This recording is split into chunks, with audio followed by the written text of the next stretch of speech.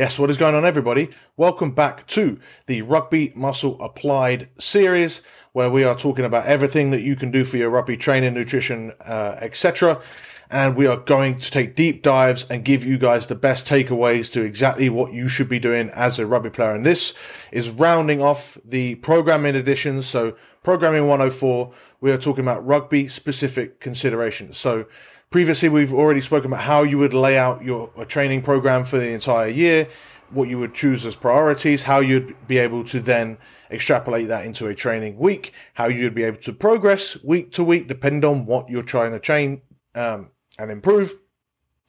And today, we're going to talk about how that would change specifically for you as a rugby player versus, the general fitness person that might be watching this or that might be giving you advice as to how you should be training for, your overall fitness in as well. Because it's very, very rare that we get, you're watching Rugby Muscle because you're looking for rugby specific fitness advice. This isn't a commonality. It's most of the time when we're looking at fitness advice, it's general population, general well-being, getting in shape and looking good.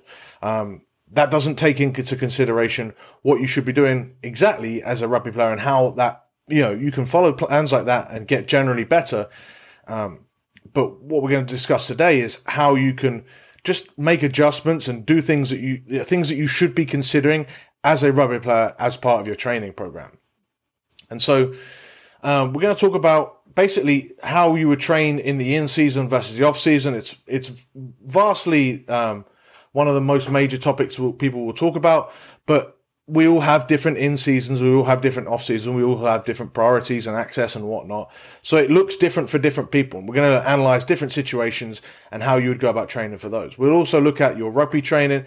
We'll look at fun and how that pertains to, what you should be doing as part of your training. And then we'll look at other training things that you should be doing outside of just your quote-unquote strength and conditioning work. Now, we're going to keep it quite brief, but I'm going to try to be as impactful and use this stuff that you can really apply and put into your training as I can. But it does get difficult because people watching this we're going to have amateurs watching this. We're going to have high level players that are dedicated. We're going to have people that only play rugby once a week for a few months and then they don't play any, and they don't train or do anything. They're just doing it because it's fun. You're going to have people that are brand new that are already in great shape. So many different varieties of people that it's very difficult to give concrete recommendations, but we're going to give you a range of ideas that you need to factor in to your training. So before I get into anything like that, I want to talk about rugby playing and why that does have a big bearing on the training that you should be doing, even if you're not someone who, is trying to be the best player ever or, has even aspirations of playing at a high level, just wants to get enjoyment out of the game, just wants to play for fun. And that's all you really care about. I still think improving as an athlete, should be your goal as a rugby player, because improving as an athlete will still improve all the, 99% of the health markers that you want to improve. Most health things most disease risks are extremely eliminated, or not eliminated, but what's the word? Minimalized, I guess, or minimized. You have a lot less risk of any sort of chronic disease or any sort of life-threatening illness or ailments from being in good shape, right? So not having a high body weight or body fat percentage or BMI, that is important. Staying in general good, and the heavier you are, the better aerobic shape you're in is going to prepare you. Even just in general, the better aerobic shape you're going to be in is going to better prepare you for life. Eating healthy, training with weights, being strong, all these things are going to help you be a generally healthier person anyway. So if you then, frame it from a rugby perspective, I think it gives you a bit more of a focus and outlet, because I train, or any rugby player will train because they want to improve on their rugby, week to week, or when they want to play better when they get back onto the rugby field. And they also still want to be a healthy person when it comes to, when they get to their 60s, 70s, 80s and whatnot.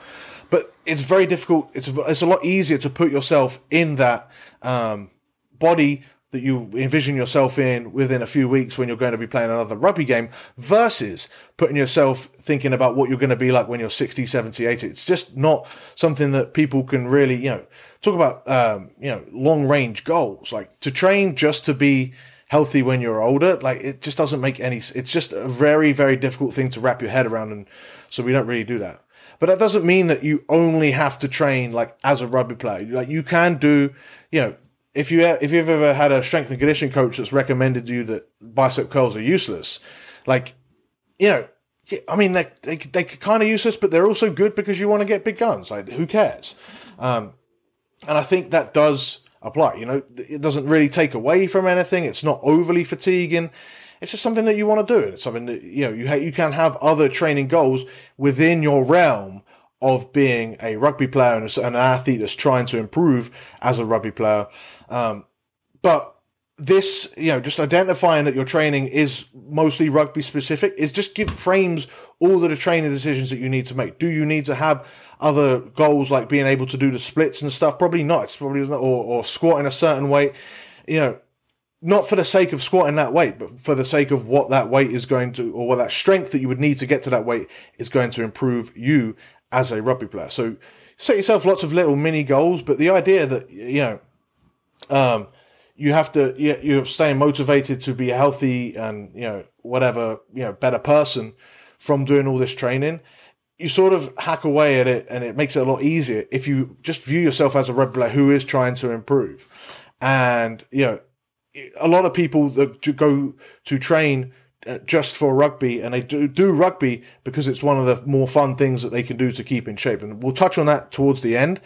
But that is something that I think people need to consider when they're talking about, I don't really think that it's important. I'm not trying to achieve whatever level. I'm just trying to I'm just trying to stay in shape. Well, if you view that, that motivation becomes a lot more difficult. Whereas if you could see yourself having more fun on the rugby field week to week, I think it gives you a good boost of motivation. So first and foremost, you've already got a nice little sort of shoe-in to give yourself some motivation to get into the gym. Then when we're looking at like off-season training, how you should be training, obviously you don't have like the week-to-week seeing yourself improve on the rugby field as you would do in season. But you can set yourself almost like a whole mini improvement project, right? So, maybe you want to improve strength and then power and then speed. And that could be what these three different blue lines represent. So we're able to bring them all up over time, or whatever different areas you want to improve. Go back to the previous videos on rugby programming in the Rugby Muscle Applied series to find out more about that. And that focus should be clear. It should be for a clear end goal, so that you're not having to choose halfway through or flip flop from from one program to another. You're focused on your whole improvement project throughout, and it's all going to be cumulative, so that once you've reached the end, once you've got to your pre-season, you've made a vast improvement. And you can even have a focus for each block, each mesocycle, and even if you've watched the previous week's videos, that you should have a focus for each week. And then you're just going to manage your weeks as we previously laid out in the last video. And you can even look at, like, if you don't even have to stay that consistent with the exact same program for that entire, say you've got a 6-month off season. It doesn't have to be the same thing over and over and over for 6 months. You could do, a block, as I've sort of alluded to here, a block of 1 or 2 months of general strength and hypertrophy work. Then you could do 1 or 2 months of more specific strength and maybe a little bit of power or speed work. And then you could bring up speed and core, or you could, so many different ways that you can do it. That would be, like, I've obviously identified there, like, the most traditional way, but there are many different ways that you can do it. So you can always sort of chop and change, like, not ad nauseum and not on a whim, but you chop and change because you've got this overall improvement project, right? It's like when you're building a house, you're first gonna put up the walls before and then plaster them or whatever before you're going to paint them. You can't just paint them because you feel like you've put up one wall. Better to put up all of the walls, plaster all the walls, then you can put in the wallpaper or paint. And so every single time you go through this, you're allowed to, and whilst you're doing this, whilst you're doing this sort of home project or self-improvement project, you can cause a lot more stress than what you would do in season. If you're improving, it's like if you're going back to the house sort of example, if you're going to, do a home improvement project, but you're not living there, that would be like your off-season training. You can make a bit of a mess, you can keep doing a bit of a mess, but at the end, it's going to be a significantly better house. Whereas if you're trying to improve in season, it would be more like, you're still trying to live in that house. Not just because you're trying, not just because you don't want all that fatigue to get in the way of your games, but you also have to factor in that you're going to suffer a lot of fatigue just from generally being in season, right? From playing those games, from doing your rugby training. It's like, you're going to cause mess in your house just by you living there, right? So you'd have to just routinely go in and clean up, and you wouldn't want that too much fatigue, wouldn't want too much mess in your training. But that doesn't mean that you have to give up and say, oh, I'm already living here, I can't do anything. What do most people do if they're trying to improve their home whilst they're still living it? They improve one part at a time very specifically. They have a lot more focus.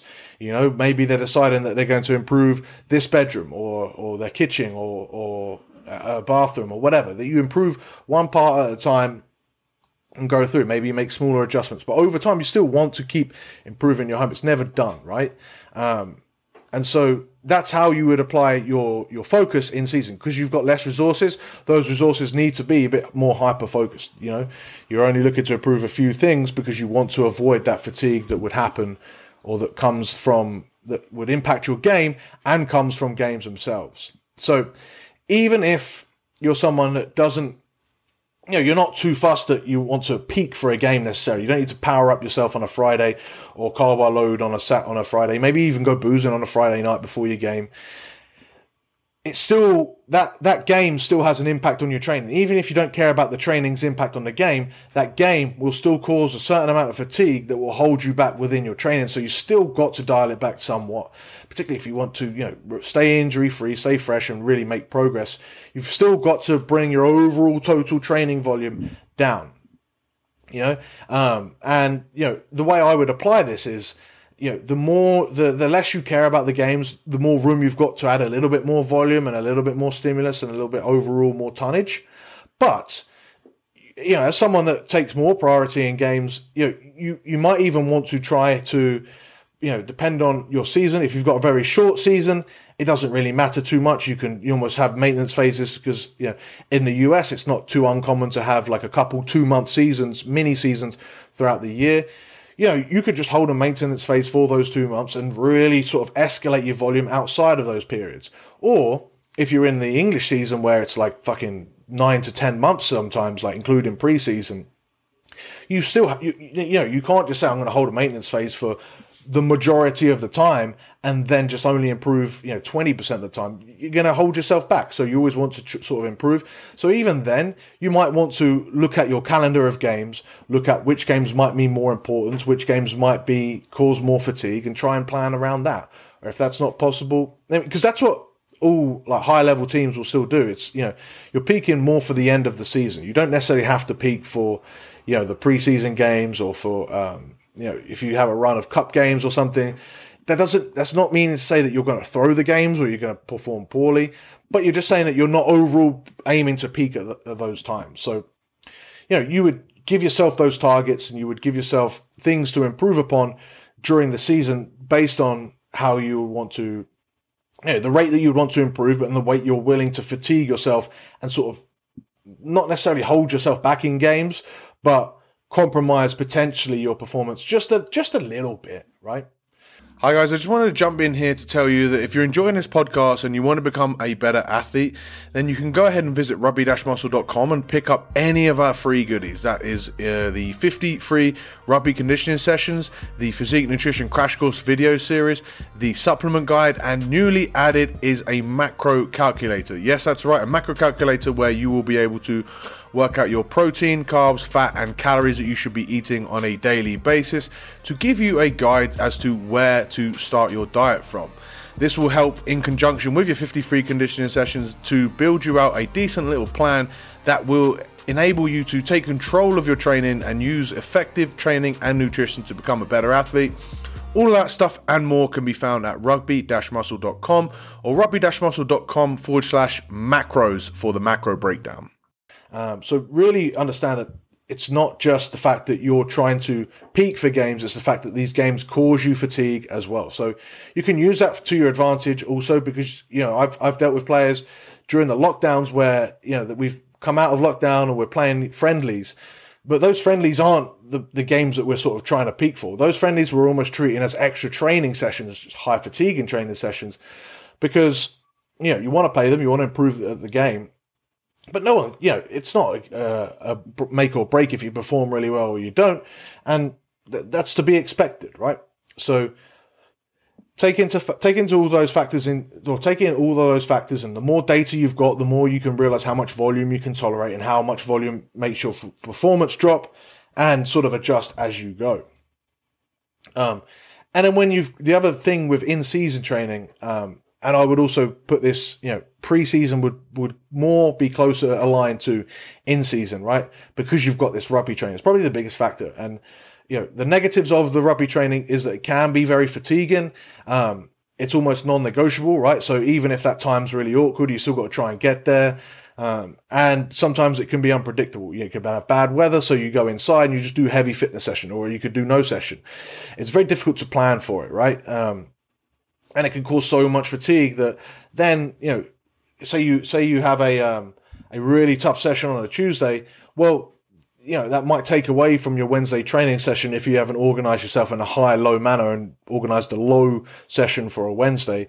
That might impact your training session. Likewise, because it can be unpredictable, you can have a video session on that day, and then you're having to take a rest day or a low day on the Wednesday, even though you've not really done too much on that Tuesday. So that is a big negative of the rugby training, is that, you know, most coaches, most teams, you know, they're not synergistic in the way that they're organizing their strength and conditioning and their rugby training, especially absolutely at the amateur level. Even the higher level teams still struggle with this, is to synergize their training, because head coaches still want to punish you via fitness, or they still want to work hard if you lose, and they can be very erratic. Whereas even then, when they've got S&C coaches saying, no, look, we want to slowly up this load so that they don't get injured and so they can accommodate for it, head coaches don't want to hear that. They're still pretty old school with those methods.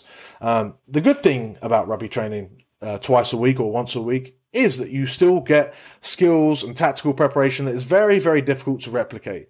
More importantly, I think the most important thing about rugby training, though, is that you're with your mates, and it becomes an enjoyable part of your session or enjoyable part of your week.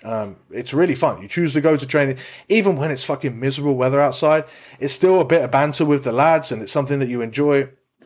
It's a fun part of your training. You're also going to get some good conditioning that, you know, when you're chasing the ball around, seems so much easier than when you're just looking at a watch. Definitely a lot more fun, a lot more easier to get in that conditioning.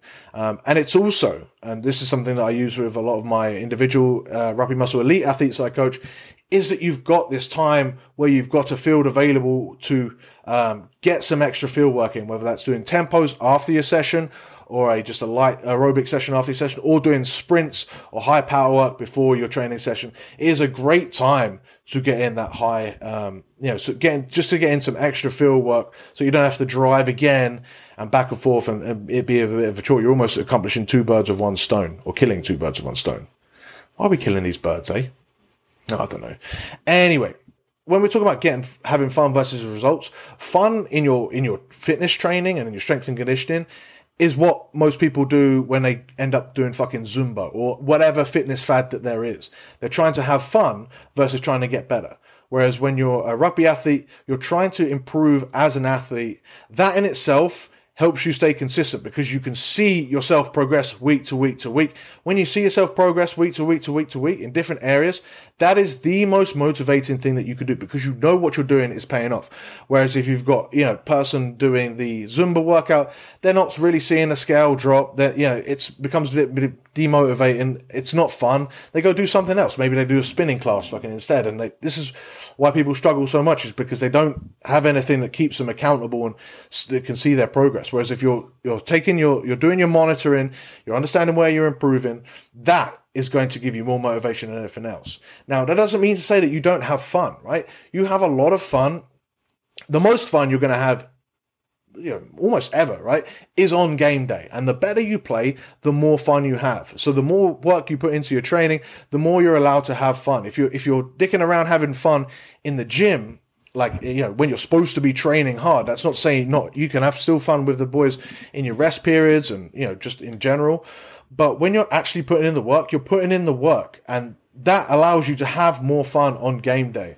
You get to do more. You get to be more, have more carries, do more tackles. You get to be better. You get more turnovers. You have more impact on the game, and you enjoy the game more, and you stay injury free, which allows you to enjoy the game even more. And so for me, it doesn't even factor in that. Yes, training is, should be kind of fun, right? But that's not the priority. The priority is to make the real fun thing, games, the most fun that you can have. And it is, seeing yourself progress is the motivating that gives you that extra boost. And so then from there, that's it,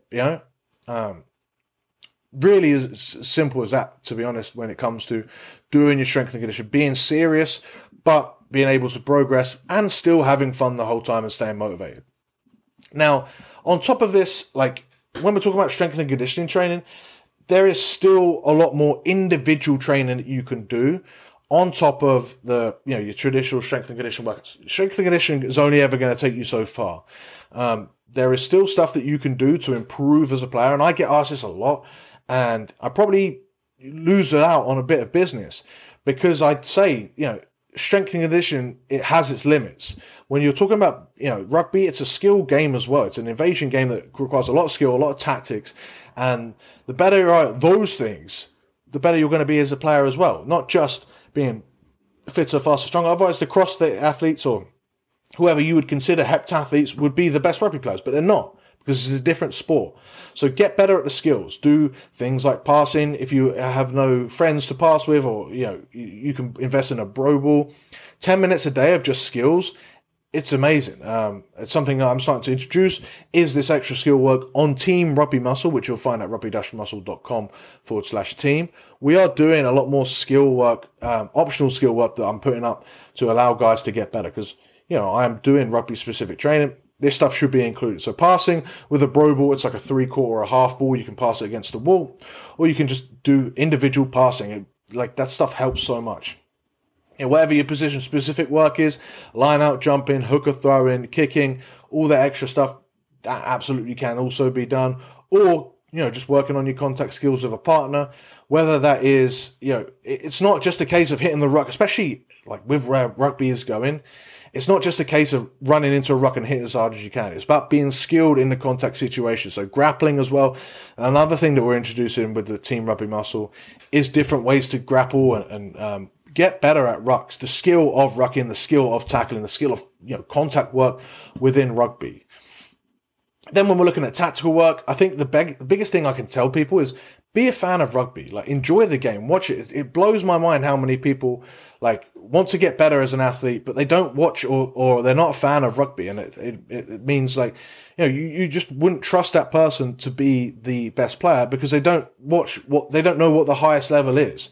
It doesn't make any sense. You wouldn't do this with any other sport where, say, especially if it's someone new, you have to watch the high level to see what, the tactics are being done and to understand the game. Then you can also watch that high level, not just as a fan, but you can also then relate it back to you and see how you do, how you would do things and slowly but surely implement them into games. And it sounds like a bit woo woo, but this stuff can have a major impact on your performance as a rugby player.